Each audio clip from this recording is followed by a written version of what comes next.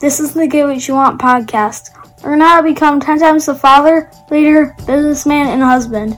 If you like what you hear, rate us on iTunes. Now here's your host, Francis Collender.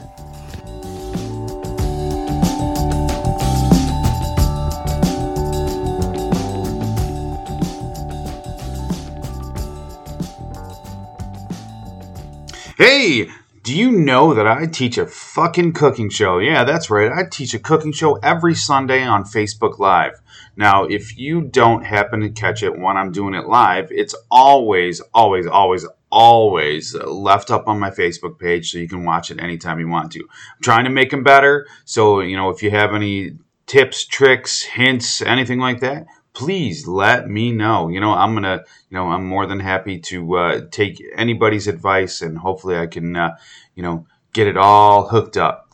But that's right. Learn how to cook. You may not have known this, but I am a chef. I'm a 100% genuine, real life cooking chef. But I don't do it for a living anymore. But that's what I do. I can cook like you cannot believe. My wife, she hates that.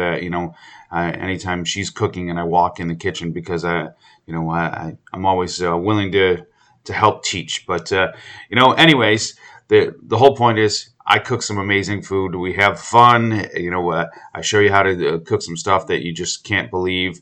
This past week, on a Sunday, I did these beautiful steaks. I did Pittsburgh-style steaks in honor for the Buffalo Bills against the Pittsburgh Steelers. So, that's what it is.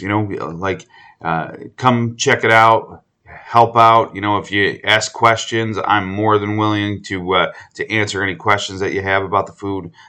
That's what it's all about. All right. Now, let's get to the show. All right, another show. Let's go. All right. I'm a poet and I didn't know it. Today I want to talk about being the weakest person on your team. Now, I use a lot of sports analogies. So if you're the weakest person on a baseball team, you're going to end up being traded to the minor leagues, and they'll find somebody else who's a little bit better. But you never want to be the weakest person on any team. It doesn't matter if it's your office team, your volleyball team, your home team, whatever team, whatever group that you're in. You don't want to be the weakest link. And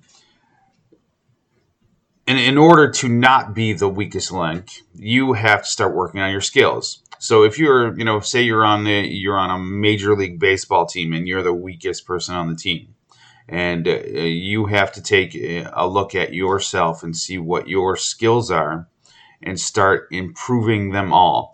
Now, a lot of people stand there and say, well, you should work on the stuff that you suck at. Well, that's true. You should work on the stuff that you suck at, but you should also work on the stuff that you're good at.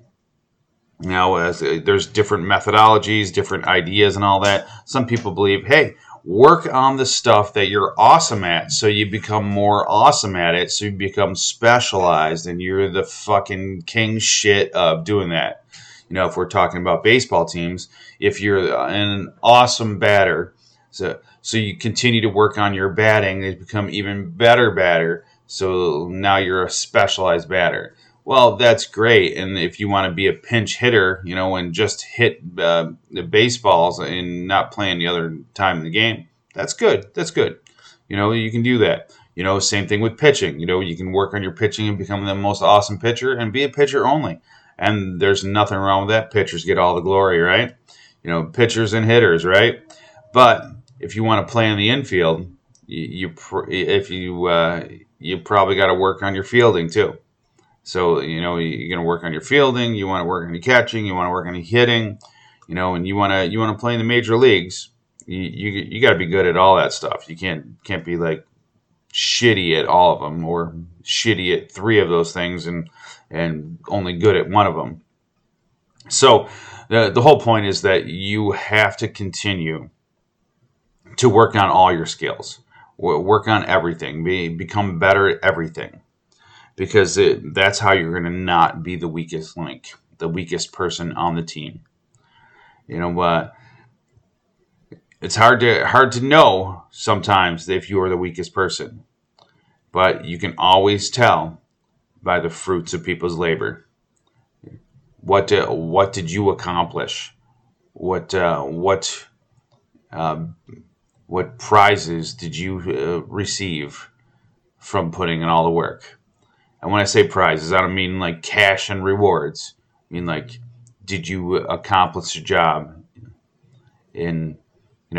did you get 80% of the job done, 100% of the job, or did you do 110% of what the job was?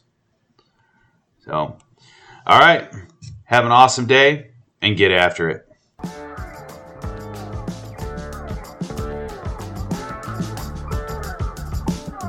Get more at piperseats.com. Have an awesome day and get after it.